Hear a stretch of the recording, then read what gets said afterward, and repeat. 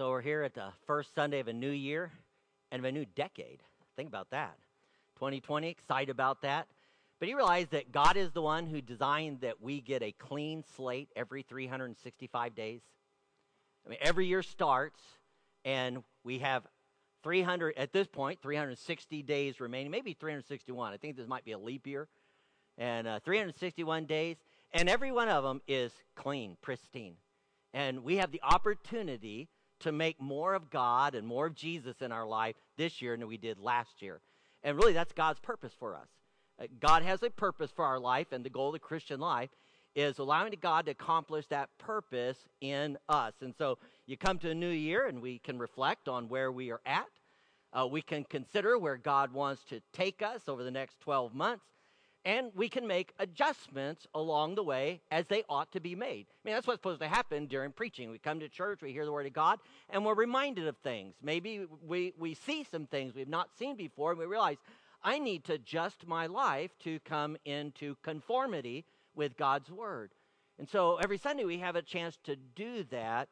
And this Sunday, I believe that God wants to help us with a principle that if we will apply it today and just apply it all year long, this could make it be the best year for each and every one of us in terms of God's ability to use our lives, our ability to bring glory to the Lord. So I'm excited about preaching this morning from Luke chapter number 2.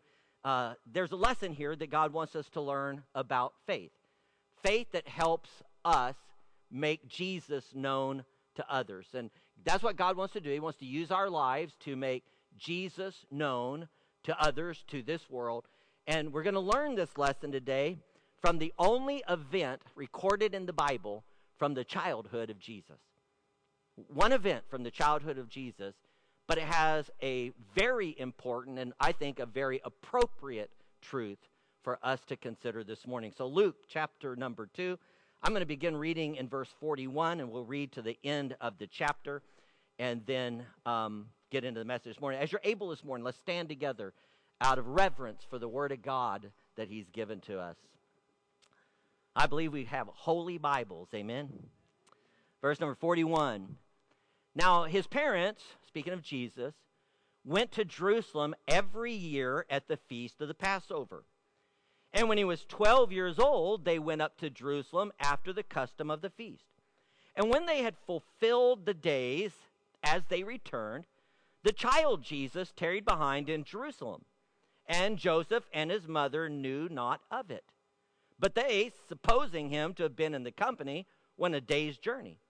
And they sought him among their kinsfolk and acquaintance. And when they found him not, they turned back again to Jerusalem, seeking him. And it came to pass that after 3 days, they found him in the temple. Now, how many of you think if you're a parent, you've been looking for your kid for 3 days?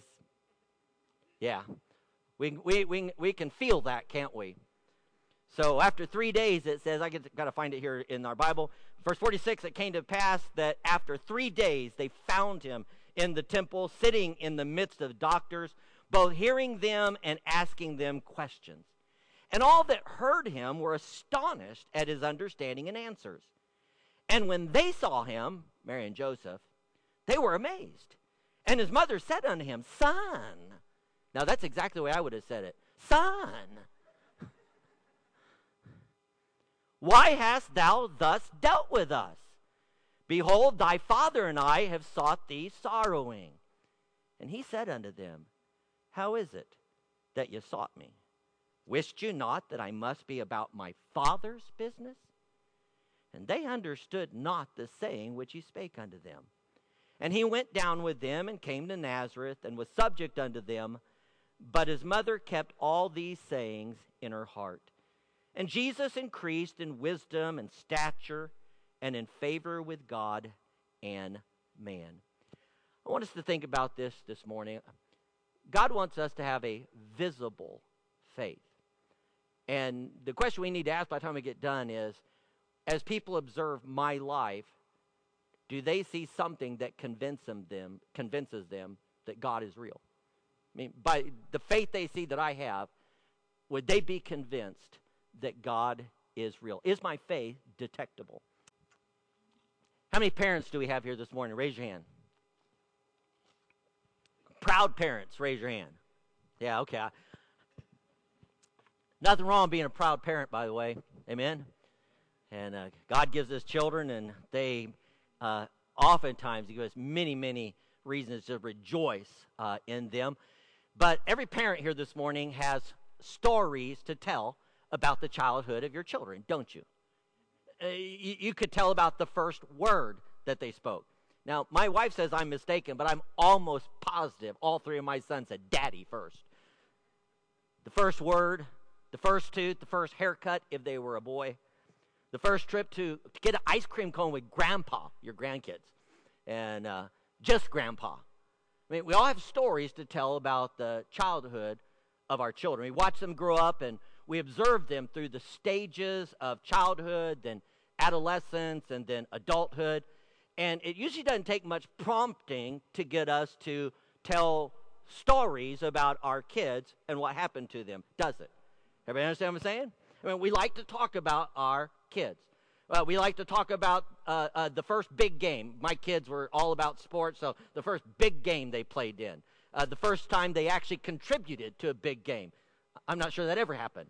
The first car that they purchased, the first job that they have, the day they received Jesus as their Savior, the day they gave their lives to the Lord and dedicated their lives to Him. I mean, there are just so many things that we look back on that we remember with great joy from the childhood of our children. Is that not true?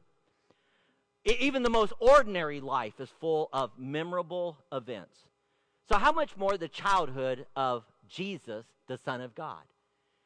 You know, I have to think that as Luke sat down with Mary and learned from him the things of the appearance of the angel and then the birth in Bethlehem, the angels, what happened at the temple, all the things that we've been reading, I have to believe that Mary had some stories to tell about having the Son of God, Jesus Christ, grow up in her home. The wonder of watching him grow up. And yet, of all the things that she might have had to tell him over that portion of his life, Luke only chose to record one, this one. Out of the first 30 years of his life, I mean, not including his birth, okay, but from the time they went back home to Nazareth, that first 30 years, Luke chose to tell us one account from the childhood of Jesus, the adolescence, the adulthood of Jesus, just one, and this is it. John includes none, Matthew has none, Mark has none. This is the one and only account that we have of the childhood of Jesus. And it does have something important to teach us this morning about Jesus, and it has something of importance to teach us about us. Now, one of the things that Luke wants us to see about Jesus is that the human development of Jesus as a child was entirely normal. And we touched on this last Sunday in the message, but I want to develop it a little bit more. If you back up into verse number 40, it says, "And the child grew and waxed strong in spirit, filled with wisdom, and the grace of God was upon him." That's a description of those entire first 12 years. But it says that the child grew. And so the physical development of Jesus occurred normally. In other words, Jesus matured in the usual way. As a human baby, Jesus grew up like our babies did. And so there was a day when the human child of Jesus had grown enough that he could learn to sit up and then to crawl and then to toddle along and finally to walk. I mean, that was part of the development of Jesus. He explored the world through the members of his body. Think about this, a body that he designed and created. He began to experience the wonder of creation through eyes that he himself had designed. Can you imagine him one day just as a little baby reaching up and grabbing hold of a lock of Mary's hair, looking into his mother's face, seeing it as any child would see.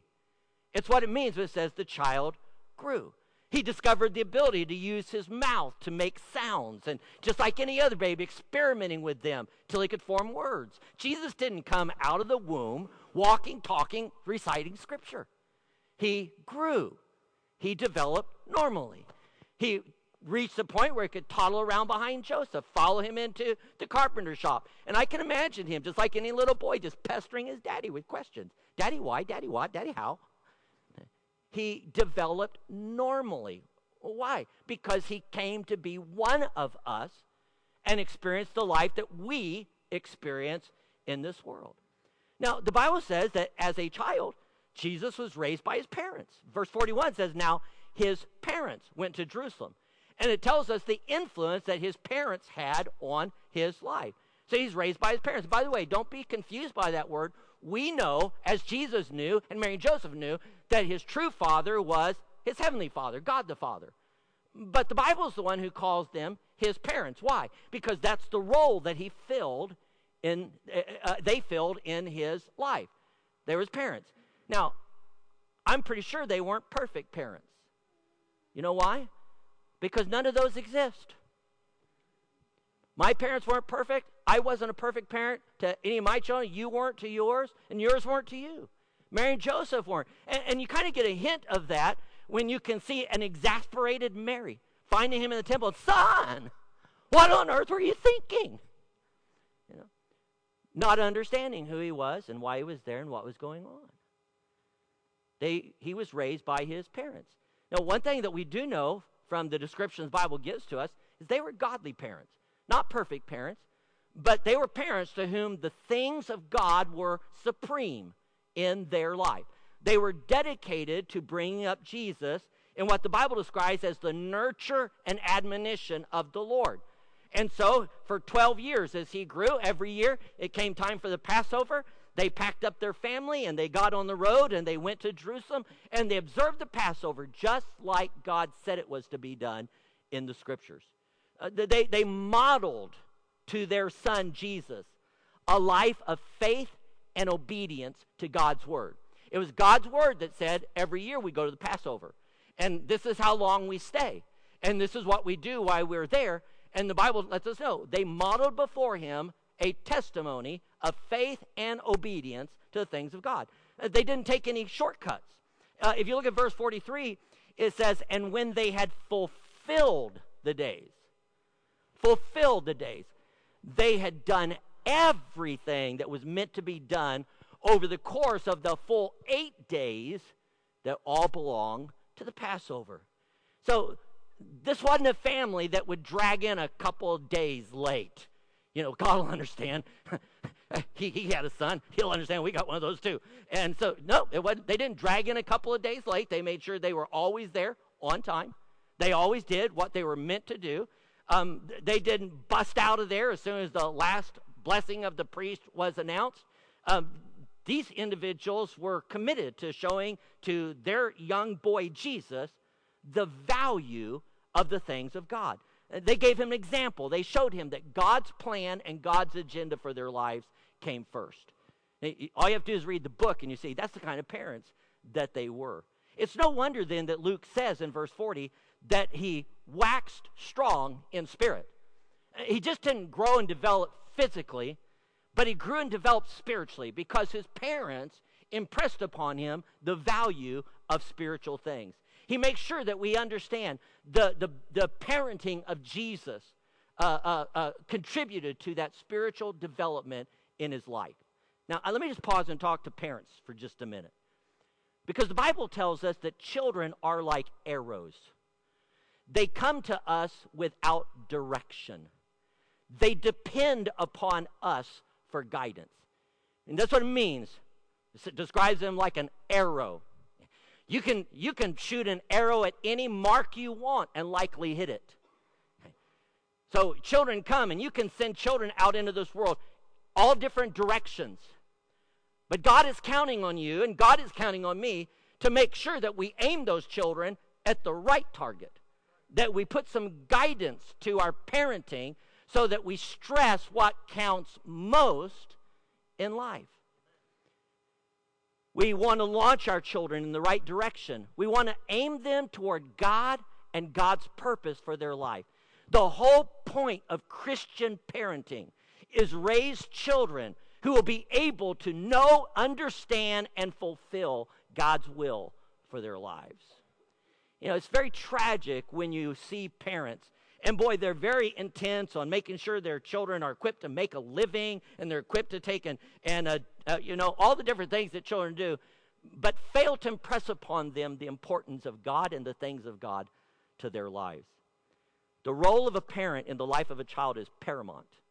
Nobody has greater influence in the lives of your children than you do as their mom, their dad. And they learn most by your example. And we all know that, don't we? The whole do as I say, not as I do thing doesn't work. We influence them best through our example. Now, if we got any UCLA fans here, you'll remember Coach John Wooden. 10 championship seasons out of 12 coaching the UCLA Bruins. He was given a poem in 1936 when his first son was born. The poem was inscribed beneath the picture of a father and his son walking along a beach, the dad out in front, and the little boy was trying to make sure that he got into the footprints that he was left by his dad. And the first stanza of that poem went like this. It says, "A careful man I must always be. A little fellow follows me. I know I dare not go astray, for fear he'll go the self-same way." John Wooden lived to be 100 years old. And he carried that poem in his wallet for the rest of his life as a reminder that his influence in the life of his children and then his grandchildren and his great-grandchildren, the students that he coached in basketball, that his influence, his example never ended.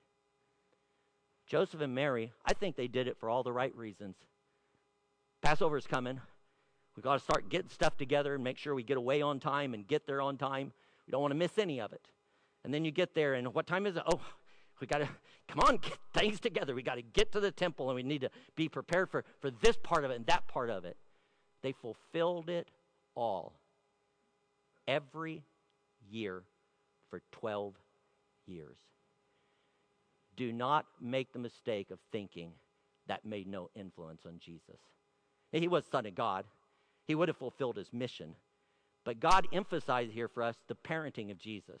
For 12 years, they set an example for him, and God wants us to know that. The human development of Jesus was entirely normal. Can I just issue this challenge before we go on?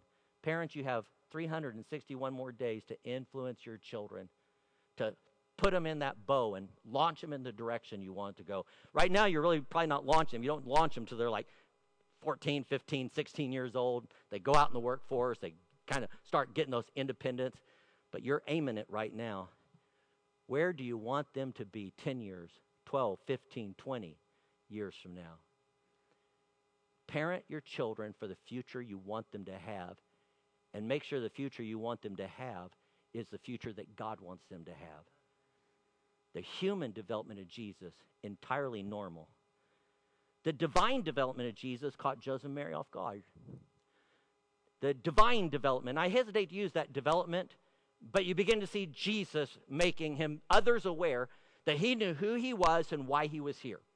And so the divine development of Jesus caught Joseph and Mary off guard. We read here that the Passover ended. Mary and Joseph began the trip home in the company of others from Galilee.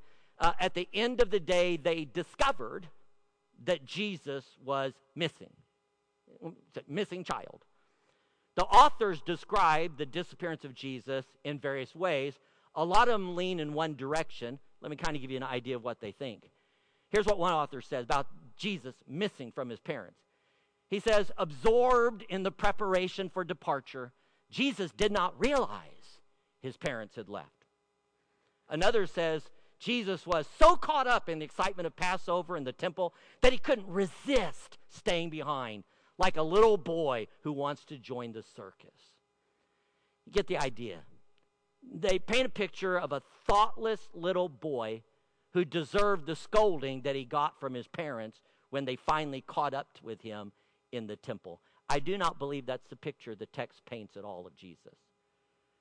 First of all, the first indication is that the decision to remain behind on his part was deliberate. The word the Bible uses in verse number I'm looking for 43. It says, the child Jesus tarried behind in Jerusalem. If you were to read that in the Greek, it's pretty emphatic. Okay, he did it on purpose. Okay, he tarried. He remained behind on purpose. So here's what we have to understand. He knew his parents were leaving. I mean, they'd done this for 12 years, right? Passover's over. What do? We pack things up and we go on the road. He knew his parents were leaving. He knew where they were leaving from. He knew what time they were leaving. And he deliberately chose to not go with them. So this choice was deliberate on his part. But it wasn't sinful. Now, if my boy did that, you know what I'm talking about? Him and I are going to have a talk, and it might not all be with this. So why wasn't it sinful for Jesus? Well, I know this, number one, because the Bible teaches us that Jesus was without sin. That's the word the Bible uses. He was without sin. He lived his entire life, boyhood, adolescence, manhood, all of it, without sinning. In 2 Corinthians 5:21, it says he knew no sin. He wasn't acquainted with it at all. He'd never done it.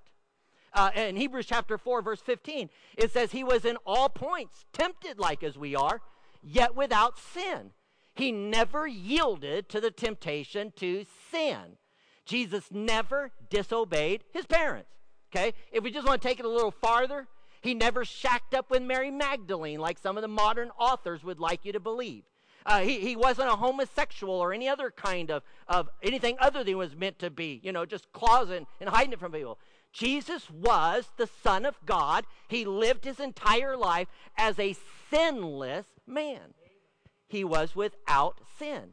So the choice that Jesus made was deliberate, but it was not an act of defiance to his parents, and it wasn't an act of disobedience towards Mary and Joseph. So the decision was deliberate, but it wasn't sinful. And nevertheless, the decision and their discovery of it was very distressing to Mary and Joseph. Everybody agree with that? Very distressing to them. They could not believe where Jesus was when they finally found him.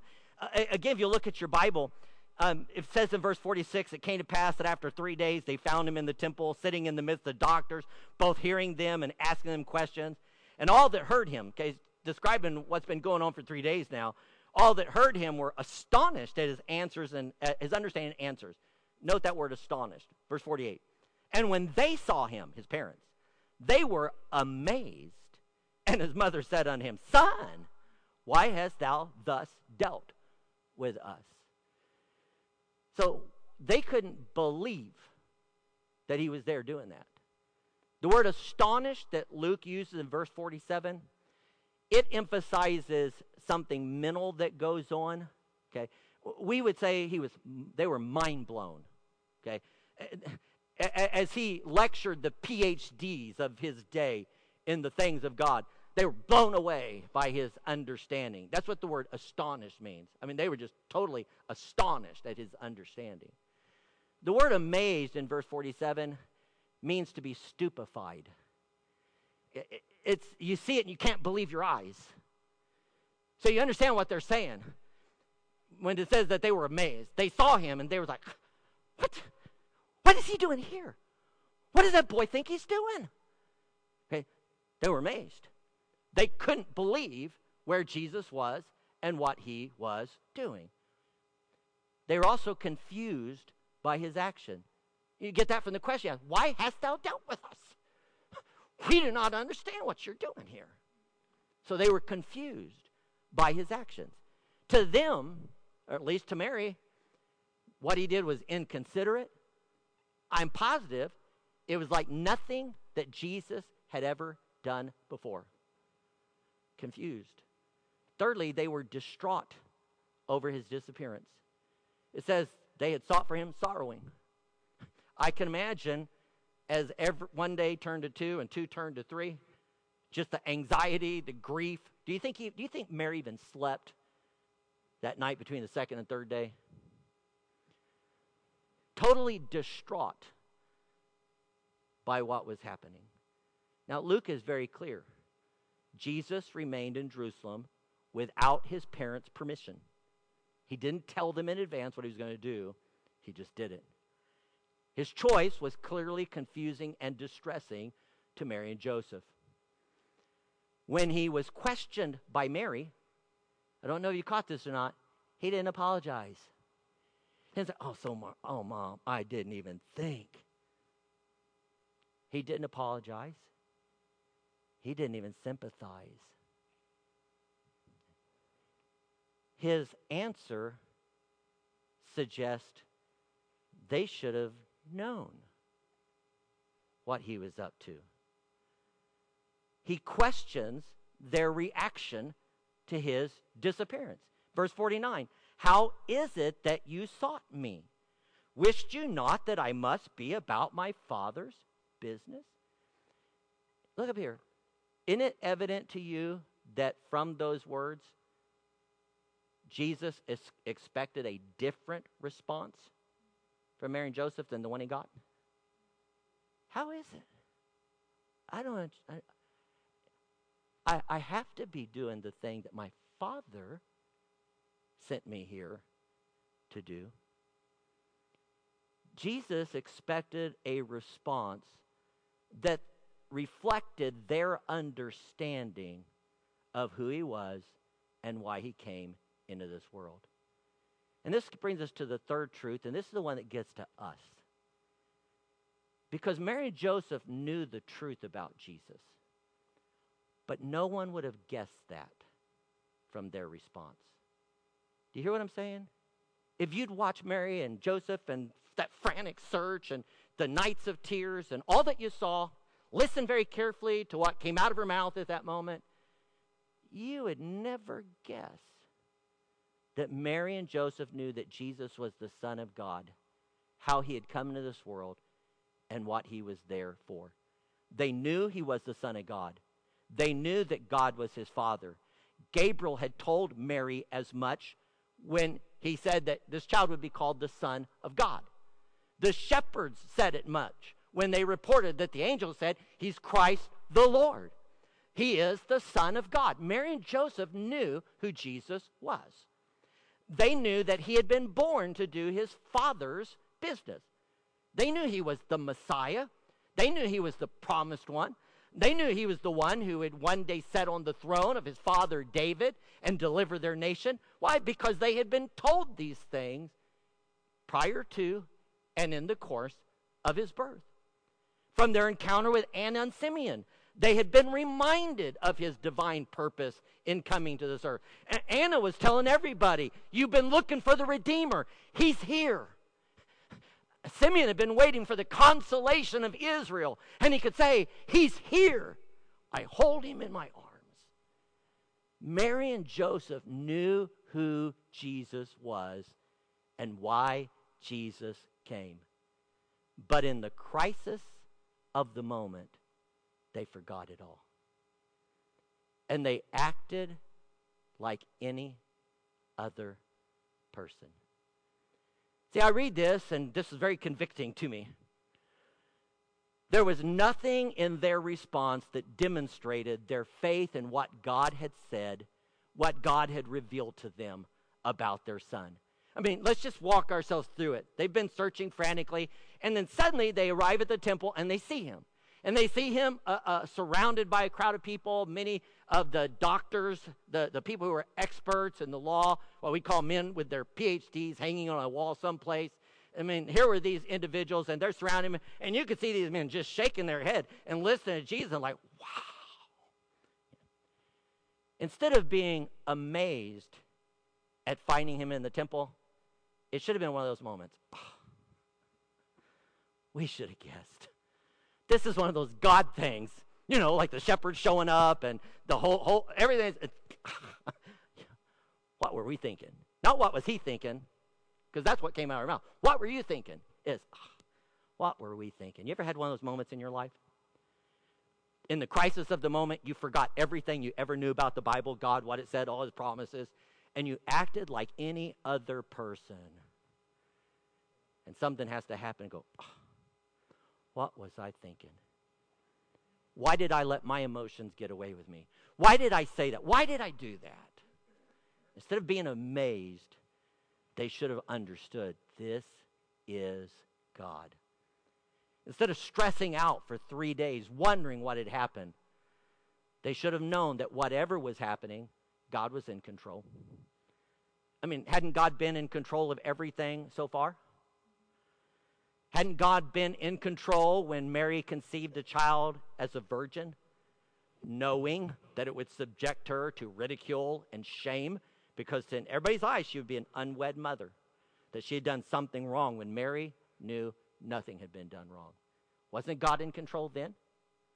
Wasn't God in control when Caesar's decree sent them scrambling to get to Bethlehem to have Jesus because that's where he was supposed to be born? Wasn't God in control?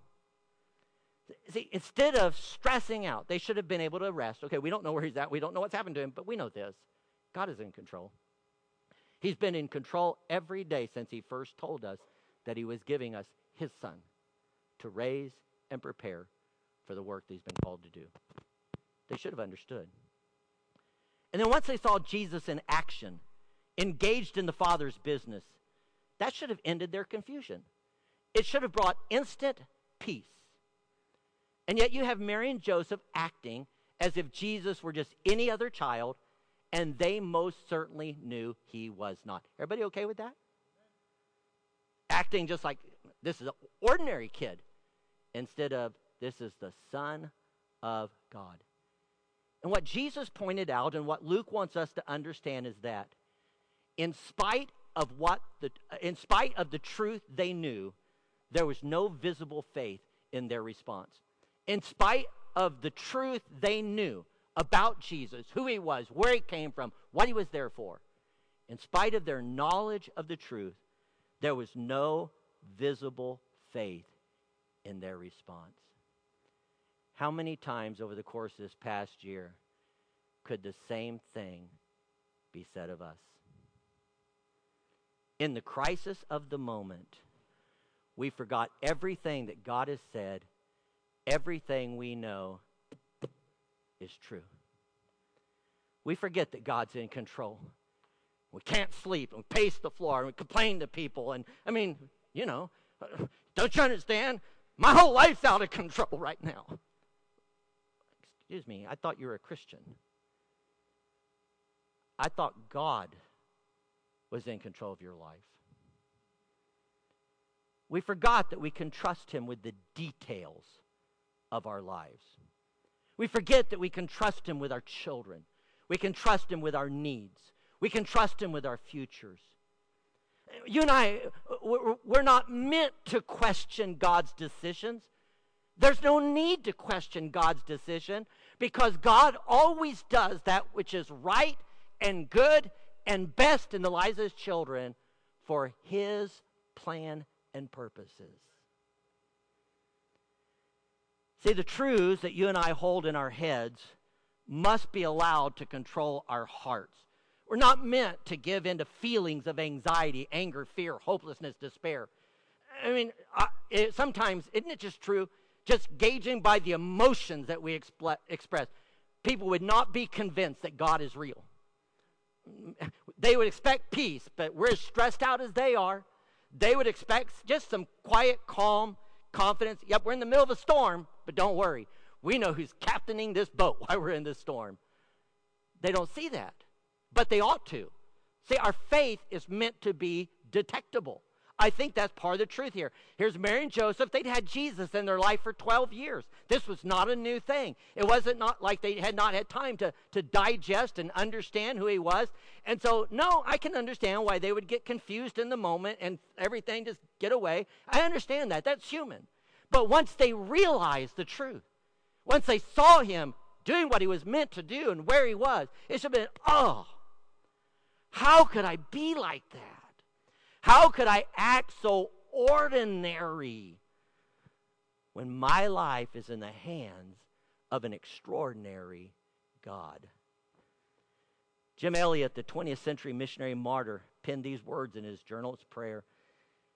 He said, "Forgive me, Lord, for being so ordinary while claiming to know so extraordinary a God.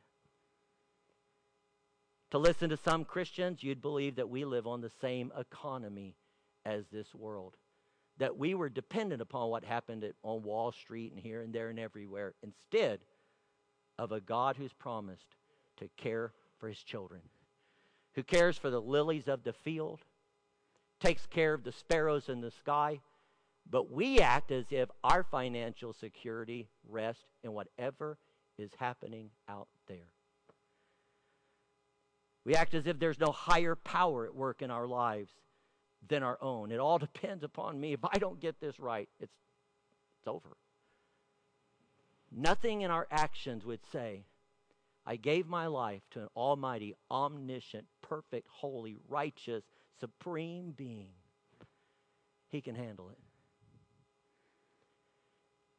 The crisis of faith that comes into our lives, I need to repeat that. The crises. How many of you have more than one crisis in your life? I'm not talking about right now, but we've been around long enough, more than one, amen? The crises of faith that come into our lives are meant to be crossroads of faith for others. It's meant to bring them to a fork in the road where they must make a decision about whether or not God is real, and our testimony of faith in those moments is meant to remove the doubts. They may not be convinced, but they have to make a choice. When we behave as if our lives were no better off than the lives of any other person, we deny God the ability to convince others He's real. He can take care of me when everything looks impossible. I can live life His way and be better for it, even though it often makes no sense to me. I can trust Him with the most difficult and challenging things. Things that, yes, they confuse. I don't understand why God has allowed this in my life. I don't even know where God's taking me at the moment, but I do know this. I can trust Him in every part of the journey. The crises of faith that come into our lives are meant to be crossroads of faith for others. And you must remember, faith is not defined by what we believe about God. It's not defined by what we say about God. It's not defined by a bumper sticker we put on the back of our car. In fact, that bumper sticker might not convince the person driving that car as a Christian unless they see something in our driving, when it counts, that might convince them otherwise. Faith is not defined by what we believe about God, but what we do because we believe in God. Faith is confidence in God that rests in confidence in what God says. See, the world doesn't need to hear we believe. The world needs to see we believe. We believe in the Father that sent His Son Jesus so He could be our Father too. We believe in Jesus, the Son of God who sacrificed Himself for our sins so we could be forgiven. We believe in the Spirit who dwells in our hearts and imparts to us the daily grace we need to live in the difficulties of this world. We believe in the Bible, every chapter, every verse, every line, every word. The songwriter put it, though the earth be removed and time be no more, these truths are secure. God's word shall endure. Whatever may change, these things are sure. And because they are, I'm going to live like there's a God in heaven, a God is real, a God that I can look in the face of the worst circumstance and say, our God is able. But if not, I will go to the grave believing He's doing what's right. Our faith in Christ must come through the words we speak. People have to be able to see it in the decisions that we make, in the motions we display, the actions that we take. Our faith has to be visible and real in us so that others might see that God is real through us. And so I want to ask you this morning, do you have faith in God? Now, the first and most important faith is saving faith. Putting your faith in Jesus Christ as your Savior. It's coming to that point of desperation where you realize, I can't save myself. I've blown it too much. Nothing I do in the future can undo anything I've done. I need mercy. I need grace. I need forgiveness. I need Jesus. Because Jesus is the one who came into this world, died on the cross, was buried and rose again, that he'd be your Savior. The first faith that God wants us to exercise is faith in Jesus Christ to save us. Now, you can tell pretty quick if you're trusting Jesus to save you by how you answer this question. Are you 100% sure that heaven is your home, or do you have some doubts about it? And if I said, well, you say, I have some doubt. Well, why do you have doubts? Well, because I don't. Well, I know there's times that. What you're telling me is you're depending upon you to save you and what you do to save you instead of Jesus. The minute you come to the realization that, no, all my faith and hope is in Jesus and Jesus alone, you realize, okay, I may not be everything I want to be, but I know where I'm headed when I die. Jesus. The first faith that God wants us to have is faith in Jesus Christ as his Savior. What better way to start the new year than if I just own up, I'm a sinner, I need saving, Jesus is the Savior, and take him as your Savior this morning. But then we're going to live out our lives of faith over the next 361 days. And that faith needs to be detectable. People are meant to detect it by what they see when the crisis hits in our life, what they hear when we're in those pressure cooker moments, the emotions that come out of our hearts, the things that we do. All of it together is to say this: I know God. He is real. He is worthy of my trust and yours. Will your faith be detectable in 2020? Will others be able to take and discern that God is real because they know you know he's real?